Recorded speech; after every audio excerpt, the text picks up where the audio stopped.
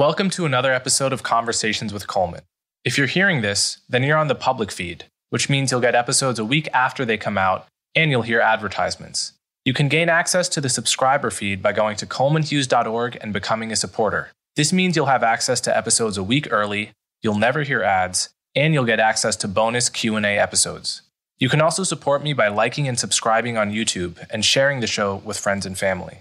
As always, thank you so much for your support. Welcome to another episode of Conversations with Coleman. My guest today is Jesse Singal. Jesse Singal is a journalist and author. He was a contributing writer for New York Magazine for years and has written for The Atlantic and many other outlets, and he's now on Substack. Jesse and I discuss his new book, The Quick Fix: Why Fad Psychology Can't Cure Our Social Ills. We discuss the replication crisis in psychology, why so much psych research gets debunked in the long run. We talk about the problem with notions like self-esteem, power posing, grit, and other fads in psychology. We spend a good deal of time talking about the implicit bias test and its flaws. So without further ado, Jesse Singal.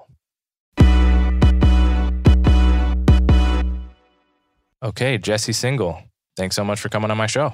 Hey, thanks for having me, Coleman. Been wanting to get you on for a long time, and your book, which I have right here, The Quick Fix: Why Fad Psychology Can't Cure Our Social Ills, is the perfect occasion. So before we get into the book, can you give my audience a sense of your background as a writer, the kind of topics you become interested in, and where you've written and what you've written about? Yeah, so in my 20s, I was sort of a pretty predictable liberal opinion writer. And something happened, like as I got a little bit older, where I got more interested in why people disagree and why they're wrong about certain things than in just sort of being a culture warrior. That led me to folks like John Haidt, to a lot of social psychology. Ended up going to a public policy master's program with a heavy psychology component. And then, like, through sheer good luck, I got to edit this then new social science vertical at New York Magazine called The Science of Us back in 2014. That led to like a much greater realization of how much of the science we're told is solid isn't solid at all and has like very little underneath it, which led to the book basically. So that was a very short version, but it's the basic recent history. So the big picture topic of your book is the problem of fad psychology. It's these proverbial BuzzFeed or HuffPo articles, but they can really be New York Times articles. They can be Wall Street Journal articles as well. TED Talks, yeah. TED Talks especially, that just have some very oversimplified version of human psychology, or the X effect we've discovered. And they get shared by the millions because they're like crack for people, but they almost invariably end up getting partially or fully debunked. And it's become a phenomenon, especially in the past 15 years or so. You start out with this concept of Primeworld in your book. Can you describe what you mean by that? Yeah, Primeworld is basically the idea that you can make a lot of progress solving human problems by sort of tweaking individuals. So you can look at their biases. I think we all know what a bias is. You can look at their primes. Primes are sort of these subtle environmental inputs that, according to the theory of social priming, have a pretty big effect on how we behave. So the theory is that you can slice off this like little slice of human life, primes and biases and other sort of individually tweakable things, and you can make progress toward gender equality or ending racism or fixing the education gap. And I think it's a pretty seductive worldview because it suggests we don't really have to do that much, like that these cute little tweaks that psychologists come up with can really get us a lot of the way there. But I think this is like a pretty unsophisticated understanding of human nature and of human social structure. So it tends to fail.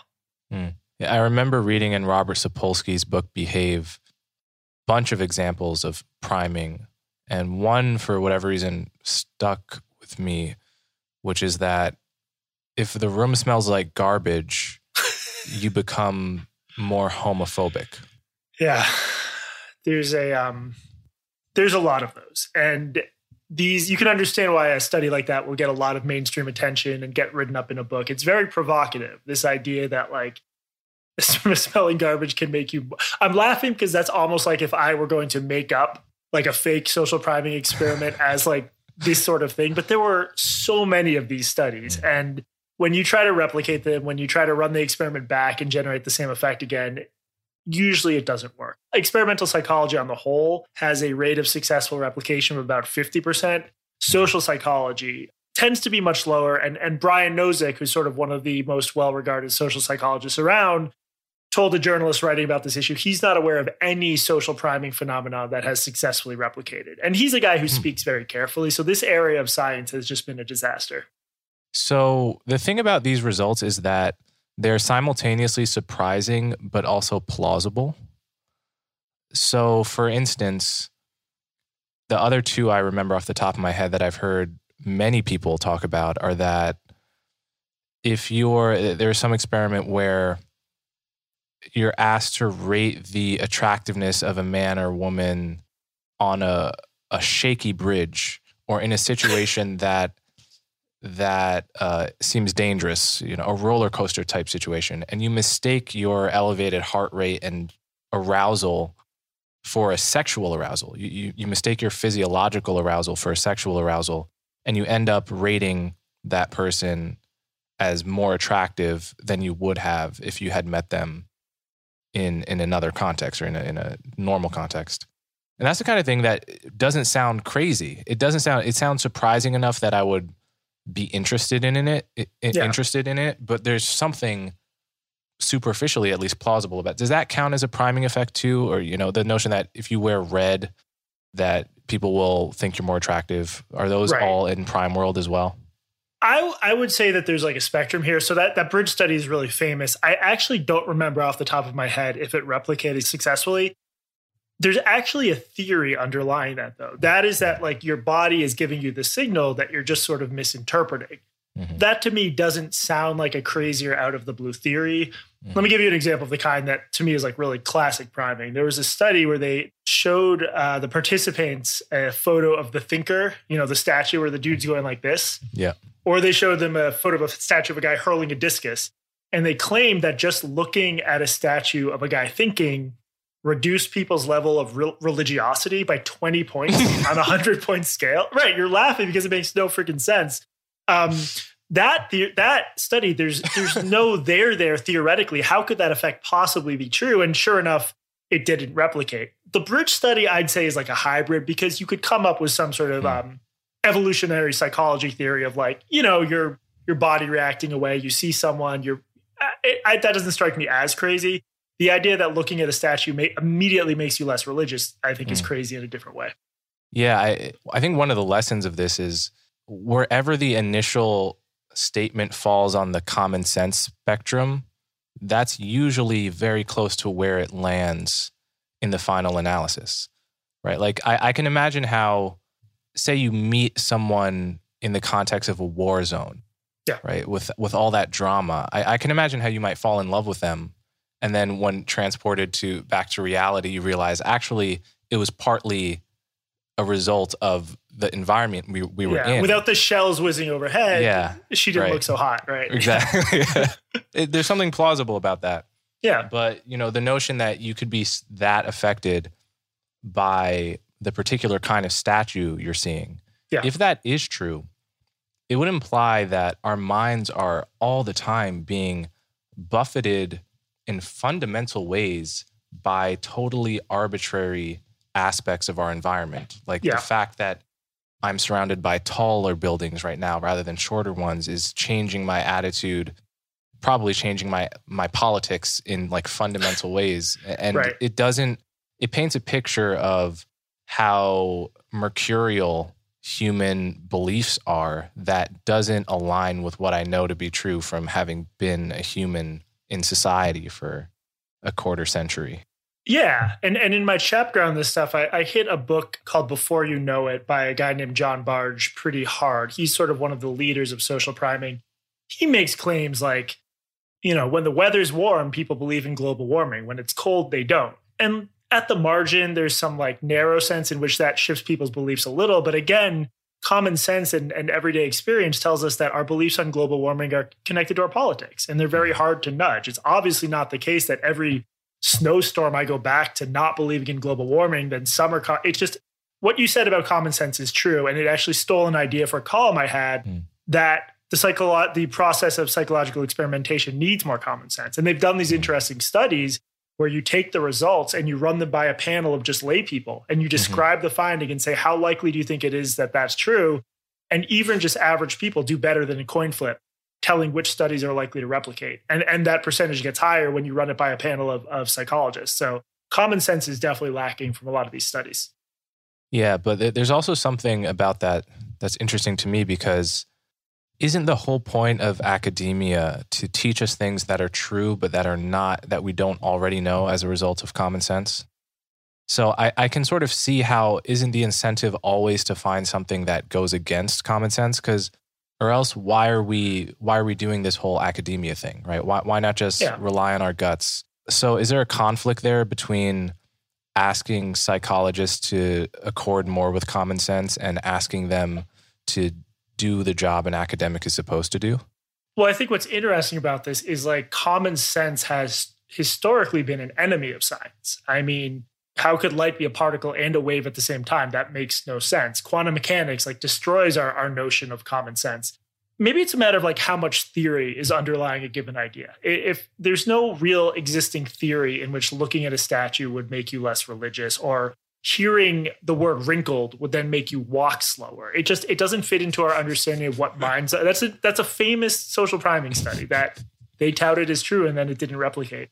So common sense is part of it, but also like, does this fit into an underlying theory of what human minds are and what they're for and what sorts of influences we would expect to matter? But you're right. You can't just say common sense, because like the whole history of science is toppling the common sense of the era. So let's get into why it is that this problem exists. So the first theory I'm going to put forward, which I don't believe, but I think is important to just put forward, is maybe psychologists are just not intelligent. Maybe a lack of intelligence among the people doing this research is the problem. They should be more like podcasters, you're saying, like smart, intellectual people. Yeah. I think that sort of lets they should be more like philosophy majors and podcasters. That's true sometimes. I think it's much more complicated than that, because it's really much more about incentives and like what your university press office wants you to do with your new experiment, these seductions of a TED Talk.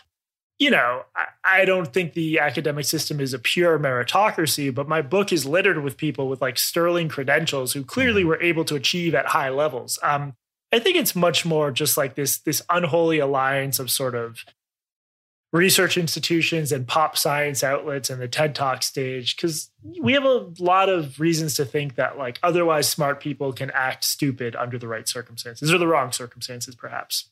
Yeah, I completely agree. I mean, I think that point is really worth dwelling on, because you might want to believe, and it's probably to some extent true, that becoming more intelligent will reliably lead you toward knowing more true things about the world, towards truth and away from illusion.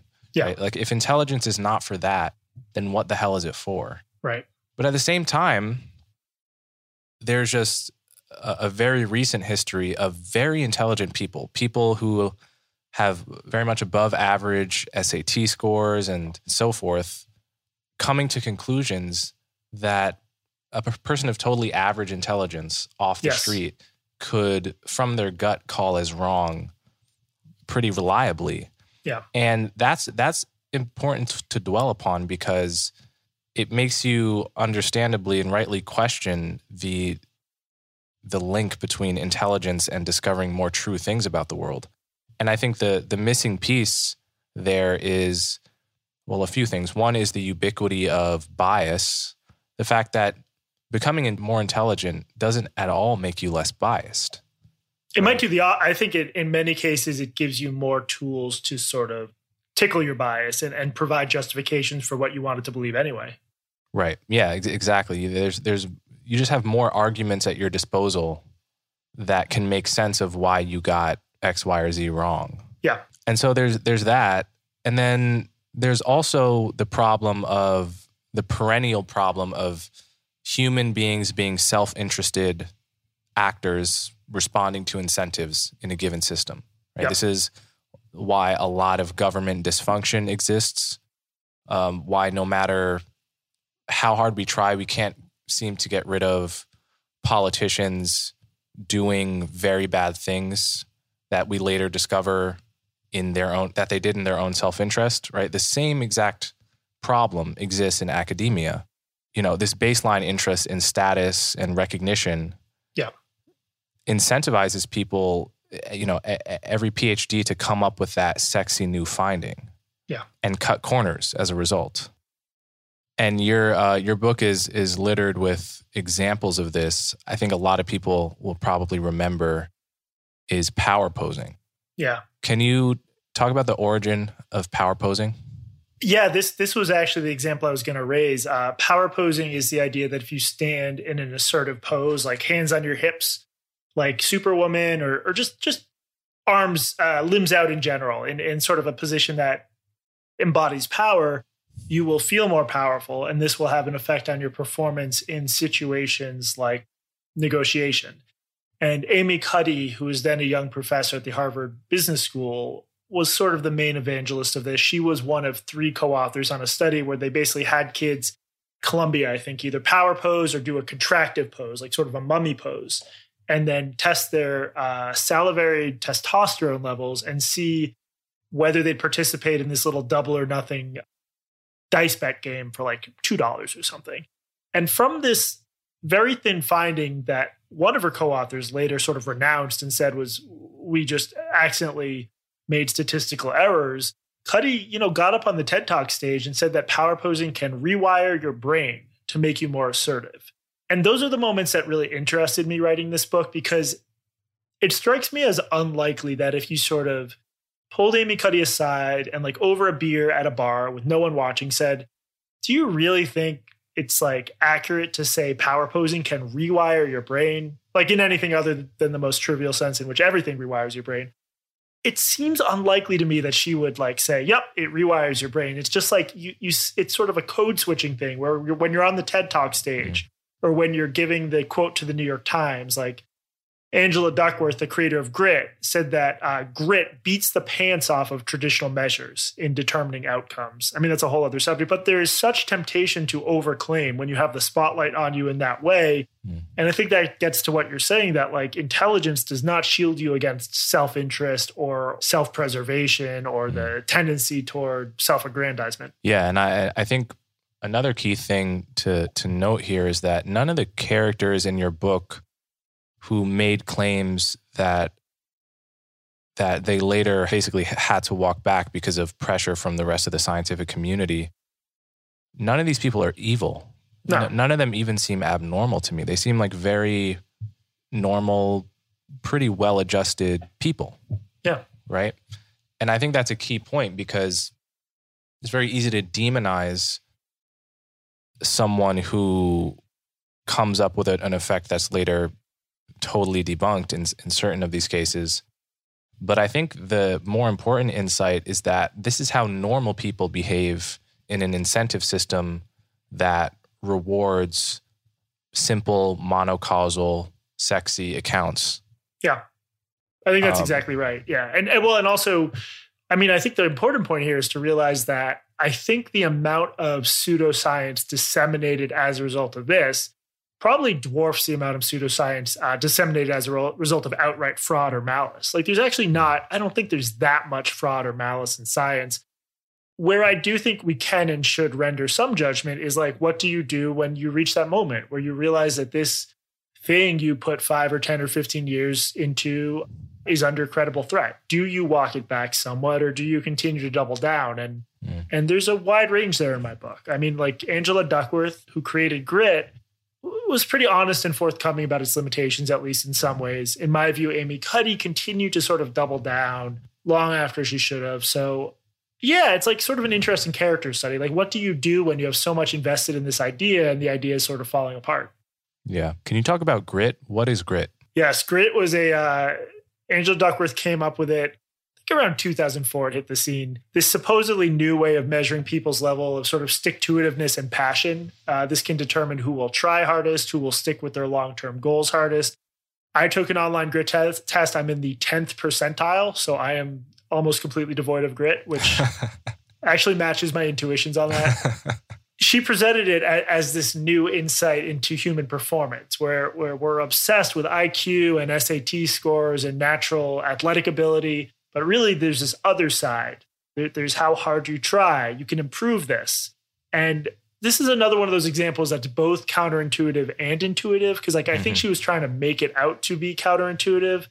I don't really think like American culture has a deficit of this sentiment that if you just try harder, you'll succeed. I think that's like actually woven into our culture. That's one of the things that struck me about grit is it a circular concept or, right? So it's like, you're telling me you can measure basically how hardworking I am. You can measure that character trait, and the character trait is also totally malleable. So what does this add to the pre-2004 common sense intuition about, oh, Joe is kind of a lazy guy, but he's become more hardworking in the past year, right? Well, what does the notion of grit add to simple common sense? Well, so Duckworth never claimed she was hoping we could find ways to improve grit. The main problem here is grit is effectively identical to conscientiousness, which is a well-studied personality trait we've known about for decades that offers some predictive utility. Like if you were going to hire people for Coleman Hughes Enterprises and you wanted to know what one thing to pick to see who would do the best in the job, intelligence just dwarfs conscientiousness by most measures. It's just much, much more important based on what we know. These are obviously correlations, so you can't overgeneralize. So grit is basically just a repackaging of conscientiousness, except in these very narrow technical senses that I explained in the book.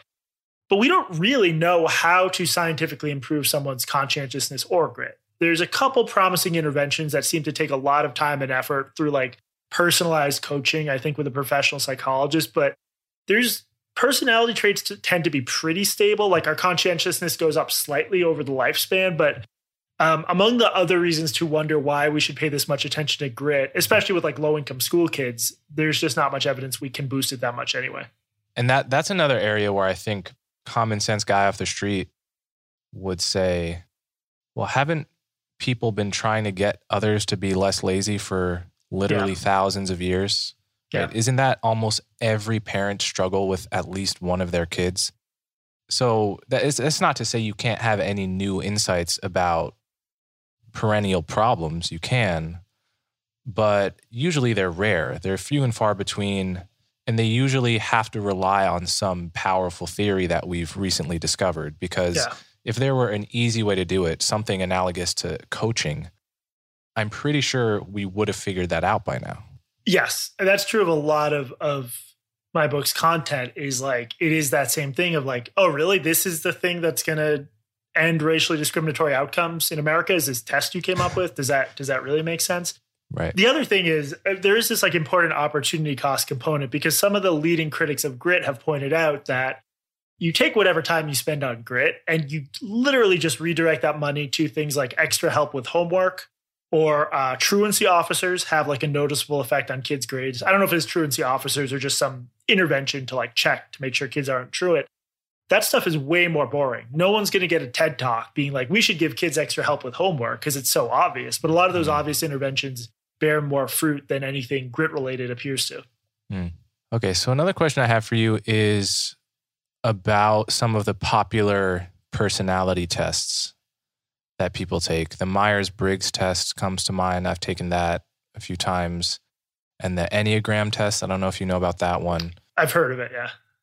So do you know much about how these tests, whether these tests mean anything or are actually useful or are scientifically valid, and how they compare to the Big Five personality test?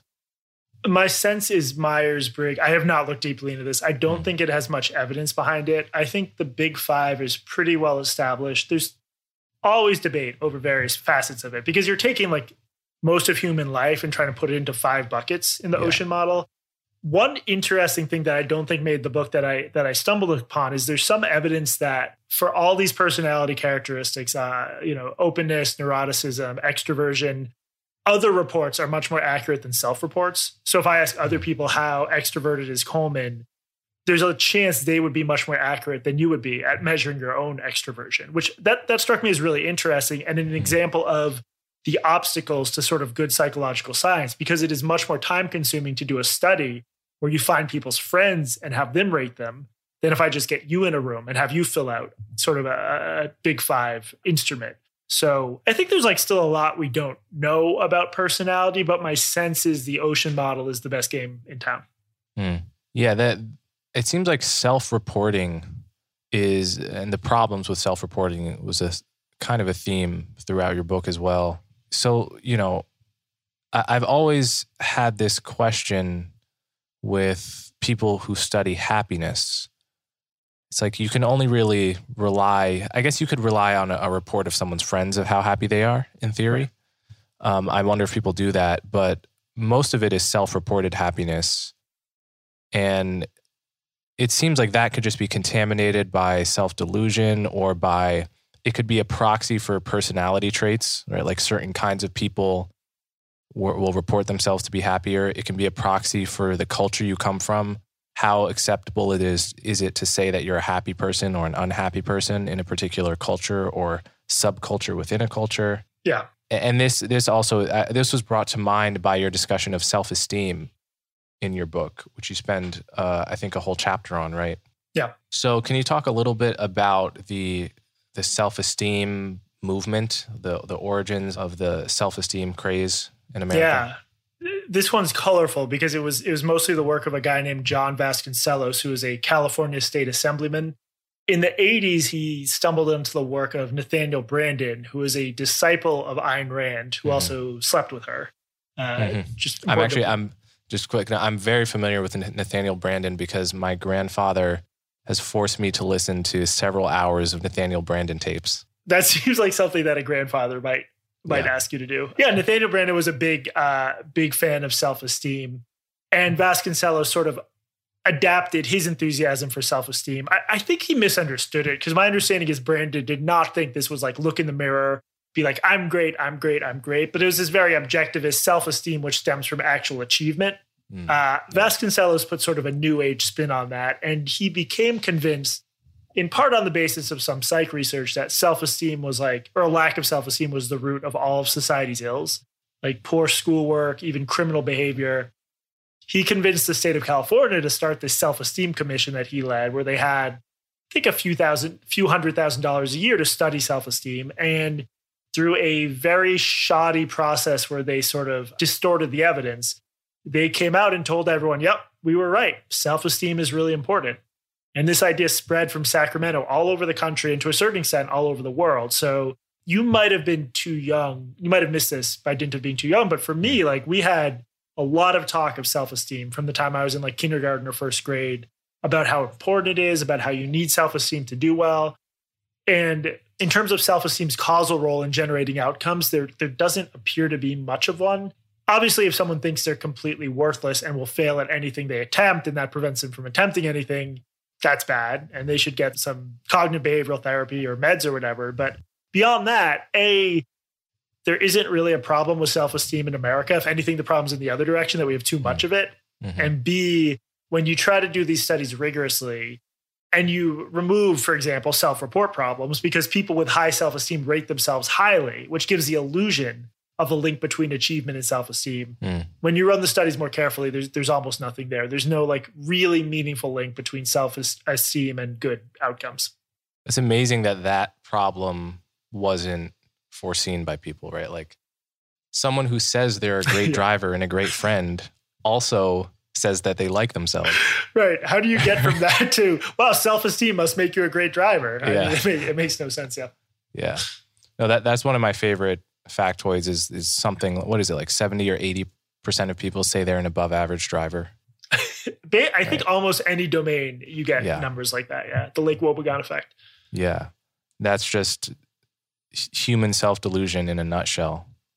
I am interested in cross-cultural differences on this. I don't know much about it, but I am almost positive, like in China, those numbers would be very different. Americans are very sunny, very proud of ourselves, all that. Yeah. Yeah, definitely. Or the Nordic countries as well. Oh God, yeah. I've noticed it tend to have much more self-effacing culture. Or from an American's perspective, it looks self-effacing. And from their perspective, we look probably self-aggrandizing. It's dark 8 months a year. They're just chugging vodka all day. It's not a happy place. Yeah. Yeah. It's not a behavior that makes you feel good about yourself. Exactly. No. All right. So have you, in the course of writing this book, did you think of any best habits of bias reduction? Like given that even you writing this book have as much propensity as anyone you're writing about to be biased based on in all the ways that we can be biased when thinking about what's true in the world. What are the best habits that you recommend for an academic and then also for a layperson to reduce the amount of bias? If you sell stuff online, you're definitely in the right business. More people are shopping online than ever before. That means a lot of orders coming in, and a lot of orders you'll need to ship out fast. That's why online sellers like you need ShipStation. No matter how much you sell, ShipStation makes it super easy to manage and ship all of your orders from all of your sales channels faster, cheaper, and more efficiently. So you can spend a lot less time on shipping and a lot more time growing your business. No matter where you're selling, Amazon, Etsy, or your own website, ShipStation funnels all of your orders into one simple interface that you can manage from anywhere, even your cell phone. You'll also get access to amazing discounts with major carriers, including UPS, FedEx, and USPS, that are normally reserved for Fortune 500 companies. Ship more in less time. Just use my offer code Coleman to get a 60-day free trial. That's 2 months free of no hassle, stress-free shipping. Just go to ShipStation.com, click on the microphone at the top of the page, and type in Coleman. That's ShipStation.com. Enter offer code Coleman.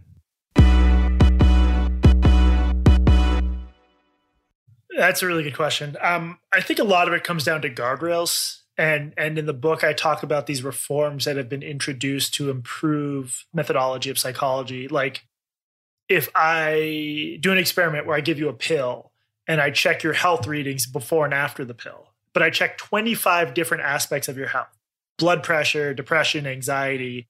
Statistically, there will be some difference in something pre and post, because if you test enough things statistically, there'll be some difference. If you put guardrails on that and you force me to make a hypothesis, like I think this pill will improve Coleman's blood pressure or whatever, that makes it much harder for me to convince myself or others that I found something when nothing's there. And I think like the rationalist community is pretty good about this. Like they will force one another to make very precise predictions about what they really think that you can't really fudge later on. It'll even be like, put a percentage on it. How sure are you that this thing is true? So I think getting in habits like that can really help to fight bias, because the more freedom we have to sort of tell bullshit stories and like pretend we said Y when we really said X, those are the environments in which bias really festers. Yeah. So I want to talk about the implicit association test. Yep.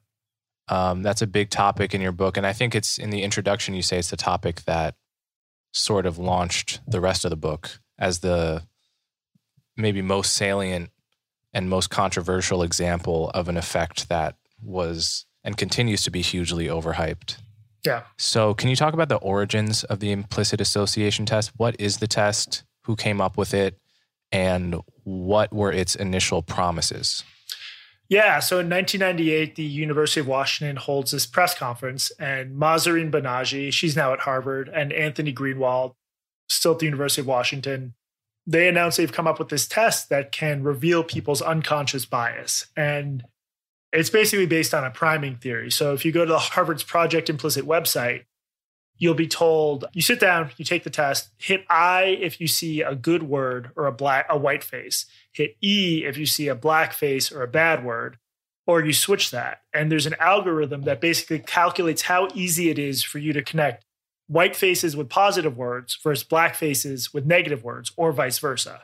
So if it's easy for me to connect a photo of a black guy with a word like illness or distress or whatever the negative words are, the theory is I'm implicitly biased against black people. And early on, the creators of the test said that it did a remarkably good job at predicting behavior. So if you get a high score on the black-white IAT, which means you're biased against Black people, that means you're going to act biased against them in the real world, or you're more likely to. There are other versions of the test. You can take tests that measure your bias against fat people or women or other groups, but the black-white IAT has been the real blockbuster. So for years, people took this test and there's this whole subgenre of anecdote where you take the test and then you post to Facebook or Twitter, wow, I've got a lot of learning to do about my implicit biases. It turns out I'm biased against Black people. I'm ashamed of this. It became this real sociological phenomenon. The problem is we still don't know exactly what it's actually measuring, because a difference in reaction time between different stimuli is suggestive of something, but that's not bias in itself. That doesn't prove that that actually corresponds to real world behavior. There's some evidence that the implicit bias actually measures familiarity with certain narratives. So an important early paper critiquing it was called "Would Jesse Jackson Fail the Implicit Association Test?" And the logic is Jesse Jackson is well aware of anti-Black racism. That could give him a high score on the IAT. And while there's some patterns, like white people do score higher than Black people, overall, it's like an incredibly noisy test. You get very different results if you take it and then take it again. And as of 2015, even the test creators have said this is too noisy for us to use to diagnose individuals as being likely to engage in racist acts. So in my view, the central provocative premise of the test has completely fallen apart. Why isn't the fact that white people on average score higher by itself proof that the test is measuring racism?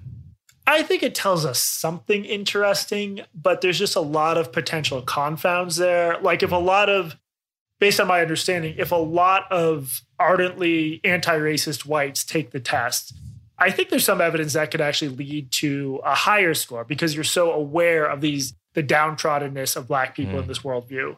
Right. That could lead to a higher score. So there's so many potential confounds. I don't think that proves anything on its own. I do think it's suggestive that this is like interesting, and whatever they're measuring is more interesting than if it was totally random and there were no patterns. But when you look at some of the research that has been done, trying to probe the question of what's being measured there, it seems to be a lot more complicated than just implicit bias. And I think I might be missing the forest for the trees here. Most importantly, if you correlate implicit association test scores with quote unquote racist behavior in lab settings, tiny correlation, like it's statistically significant, but it's just not a useful predictor of anything. So that means if I score, there's also the reliability problem, the retest reliability problem. Yeah. Can you talk about that a little bit? Yeah, that just means if you take the test and then take it again later, you'll get a significantly different score. And by any normal standards of what psychologists call psychometric instruments, this test is way too weak to be used in professional settings. Like if you had the same numbers for an anxiety or depression test, researchers would just throw it out because you can't use a test that noisy. Right. It's as if an IQ test or an SAT that I took today and tomorrow, I just got wildly different scores. Like that's pretty normal when it comes to IAT. That is the norm. It's the norm. I don't want to exaggerate. It would be like a SAT giving you a 1,500 versus a 1,300. So maybe both above average scores, but very different within that band. Yeah. Right. So I want to drill down more on the notion of implicit bias. Yeah. One question is, we're talking about bias that's unconscious, right? Bias that you actually don't know you're experiencing. Yeah. Is it possible to use your conscious mind to alter your unconscious mind? Do we know how to do that? Or is that in some sense a contradiction, right? Because if it's unconscious to begin with, is it possible to access that and alter it with our conscious minds in, for instance, a workplace setting with a PowerPoint or an exercise? So part of the problem here is like the people who created the IAT, I do not think they've been that deft philosophically explaining exactly what they mean about unconscious bias. They are sometimes fuzzy about that. The studies we have suggest that there are assuming what is being measured is unconscious bias. There are some interventions that can reduce your score on the IAT. There's no evidence that that score reduction leads to any change in behavior beyond the context of the IAT. So the strict answer to your question, can conscious activity change your unconscious mind, is yes, in the IAT context. I also think that the brain is such a pattern matching machine and we form associations in such a specific way that it seems pretty obvious that if you consciously attempted to form some association by pairing two images or some kind of Pavlovian training, you hear a bell and then someone brings ice cream, stuff like that. There's definitely ways you could hack your mind to use in conscious ways to generate unconscious effects. I think that's pretty clear. Yeah, it strikes me right now for the first time because I've been playing lots of bullet chess, which is 1 minute chess or a 30-second chess where you have 30 seconds or a minute to make all of your moves. So you have to move instantly. And it's analogous to the implicit association test, which I have taken, because it's all about extremely fast pattern recognition, right? Yeah. It's a skill that people, there is a best bullet chess player in the world. And then there's a worse bullet, and then there's me. But if you practice every day for 30 minutes or an hour, you will find yourself just slowly instantly recognizing these patterns, right? Yeah. And you don't have a positive or negative association with these patterns on the chessboard in this case. But in the case of, say, an association between a blackface and the word bad, what you were alluding to when you talked about the Jesse Jackson example is that it's totally possible that what it means to pair those two items quickly is just to know the pattern that the pattern exists, right? Yeah, without endorsing it in any sense. Yeah, right. Yeah. Say and much in the same way that you can just quickly recognize a particular 2-move checkmate in half a second because you've seen it so many times. Yeah. Right. So it could just be that you're very aware that black faces are associated with badness without that association being an active part of your conscious mind and the way you move through the world, right? You could be you could have been raised to know, like in my case, I was raised by my family and to know that there is racism out there, that this is what some people think of black people, right? Yeah. Those patterns would have been instilled in me. And so to recognize them quickly rather than slowly, which is the key variable that is being called bias in the implicit association test, it is dubious theoretically and empirically as well. Yeah, agree completely. And that's why when I write about the test, it's easy to get in the habit as saying a person with a higher score is more implicitly biased than the other. Mm-hmm. But that's sort of begging the question because I don't think we know exactly what these patterns measure. Right. So have Banaji and Greenwald walked any of the initial claims back? So in 2015, they did in a relatively obscure, not obscure to academics, but obscure to lay people article. They acknowledged the test is too noisy. I think they've flip-flopped on this. And just a few weeks ago, long after I could have put it in my book, the Today Show did sort of a glowing 5 or 6 minute segment about the IIT that Banaji appeared on that this might not be her fault, but there wasn't a trace of skepticism there.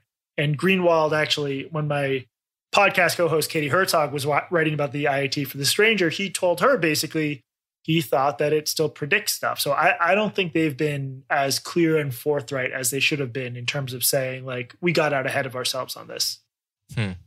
So I think a lot of people are experiencing implicit bias trainings in the workplace right now. This is something that has become, I think, corporate Band-Aid to any problem seemingly related to racism. Yeah. It's become a thing that is socially acceptable as a top-down response to the problem of racism at our company. So what can you say about implicit bias trainings? They don't seem to do anything. And the critique in my book is bigger than being just about the IIT. I sort of take on a lot of what John McWhorter would call the religion of anti-racism. And I think a lot of this stuff has been a lot of this virtuous energy has been sort of rerouted to examine the minds of like guilty white liberals. And I think as a species, we're very fascinated by ourselves. And we're at the point where we think that all we need to do is tweak the minds of the focus really is white liberals, and that will somehow generate better outcomes. But if you look at sort of how hiring takes place or how these discriminatory outcomes work and what generates them, it is much, much more complicated than anything that could be chalked up to implicit bias. I mean, that can be true. It could also be true that there's some marginal effect where implicit bias, like, realtors maybe are a little bit implicitly biased and don't rent the same units to the same people. Sure, that could be a little bit of it. But I just think, as you know well, these outcomes are much more complicated than that. And I think the focus on implicit bias really is largely about how cool it is to be able to take a test and then tell your friends that you're working on fixing your implicit bias. Right. And there's something about it that, the notion that a white liberal could post their IAT score test, in one sense, they're outing themselves as a racist, but they're not really outing themselves as a racist. In other words, they're pricing in people's common sense notion, I think, that a few milliseconds of difference between how quickly you could pair a face and a word is not really the kind of racism, can't possibly be the kind of racism that we remove people from polite society for. Right. So it's like an admission without being a full admission. You can admit to just enough racism to sort of get social brownie points for self-awareness and a kind of faux vulnerability without actually admitting to something that is truly damning or, that would truly get you judged. Yeah. Right. It's like you're not admitting to ever having harmed a black person ever. Like, for instance, I remember when Liam Neeson, I could be getting some of the details wrong, but he basically admitted to, I think someone in his family got mugged by a black person or something happened. Yeah. And he found that for a little while after that, he would see a black guy on the street and have this flash of anger. Yeah. I once had a similar experience with blonde men. Strangely, they're the worst. They're the worst. They're not. Like I've had a very bad experience with one, and then for the next month, anytime I saw anyone that looked like him, I had this totally irrational flash of anger. Yeah. And so when I heard the Liam Neeson story, I recognized that that's a strange phenomenon that I think probably a lot of people have experienced. And in his case, in Liam Neeson's case, that's actually something interesting and truly vulnerable to admit to, right? Yeah. That's something worth talking about that I don't think one should be cast out of society for having mentioned, so long as you don't actually come to the conclusion that black people are less than, which he wasn't. No. But that's something that someone who shares the IAT probably wouldn't be willing to put on their Instagram, right? No, but what's weird is these days, I think what you're saying was true 5 or 6 years ago, but don't you think the trajectory has been toward like, people really will say basically like, I'm white supremacist. But when they say that, you're right that there's some sense in which they don't mean I'm like literally about to put on a hood, but there's been this conflation of explicit bias and implicit bias and just I'm white supremacist in the sense that I'm swimming around in a white supremacist culture and must have internalized it. Like that's the whole Robin DiAngelo thing. It's like we all have this thing. So if we all have this thing, the price of admitting to have this thing is, well, it's a negative price because you get credit for admitting you have it and everyone has it anyway. So why not admit it? But yeah, you're right. It's totally different but also, from actually saying. Why admit it? Admit it? If you're like in Robin DiAngelo's case, her proposition is that all white people are racist inevitably by having been born in a racist culture. Racism is something you drink in with the water in America. It's like being white supremacist is essentially like speaking English. You just got it growing up without any moral culpability, certainly, but without any agency whatsoever. So if you're committed to that proposition, why personally admit? You're saying everyone is by definition. Yeah. You're not really admitting to something vulnerable there. You are you're signaling that you're on that side of the argument of what anti-racism should be, right? Well, I think she would say you're also taking the first step even though her whole business model relies on it not really being possible to dispel one's personal white supremacy, it's still, there's like this religious journey of attempting to do so. And unless the first step, it's like the Alcoholics Anonymous thing. The first step is to admit, hi, I'm Jesse and I'm a white supremacist. Don't take that quote out of context, Coleman. So I think that's what she would say. I don't think she has a coherent model. And I don't think she'd even, obviously I've read her book closely and found it so bizarre. I mean, people have said enough about it, but there is this weird confessional thing going on right now.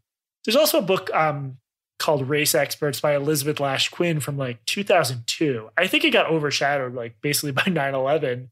That just talked about how this dynamic had been going on for decades, this shift from like big universalist civil rights arguments to it's like almost a hobby for white people to like play around with their racism and try to dispel it in colorful ways. So it's been a weird strain of anti-racist thought for a while. Yeah. And as I've said before, the analogy to Christianity is striking and has been made and seen by many people, that this notion that I'm a sinner, basically, and I have this original sin that I walk around with all the time involuntarily, that I inherited without deciding to, that I can also never fully get rid of, but should constantly try to get rid of, and should go to weekly gatherings to be reminded that I haven't gotten rid of it, but that I have to keep trying. And it's not your fault, but also it is your fault. Yeah, exactly. All right. So the last thing I want to talk about in your book is the concept of nudges, which I find to be fascinating. What is a nudge? Where does this idea come from? Yeah, so the idea basically comes from Cass Sunstein and Richard Thaler. It comes from the field of behavioral economics, and it really goes back to these two Israeli researchers who are legends in the field, Danny Kahneman and Amos Tversky. They basically showed that in a lot of ways, we make decisions in an irrational manner. And for a long time, social scientists thought we were like basically robotic in our decision-making, and we knew how to we had clearly ordered preferences. We knew how to maximize our profit or utility. If we didn't do a good job of that, it was just because of like random errors we would make because we're not good calculators. These guys blew that all out of the water. And what they showed is that we make pretty predictable errors. One of them is called the anchoring effect, where if I expose you to a number, that number seems to will pull you toward it in a subsequent exercise that shouldn't have anything to do with it. Like, so if I randomly expose you to the number 500, and then I ask you to estimate the value of a car, versus if I told you the number 5,000 beforehand, that weirdly affects your estimate of the value of the car, even though they have nothing to do with one another. So they found all these interesting effects. And then half a century later, this concept of nudging comes to the fore, where we use this knowledge of how people's attempts at rationality get tripped up, and we tweak their environment. We become sort of environmental architects to try to help them make better decisions without imposing those decisions on them. So a classic example of this is like people say they want to eat healthier, but they will just grab a dessert right there. There's some evidence that if you just make them walk 20 extra feet to the back of the cafeteria to get a dessert, that will have a meaningful effect on their behavior, which in the sort of homo economicus model, as they called it, that shouldn't affect their behavior because it's 20 feet, it's nothing, and they want it.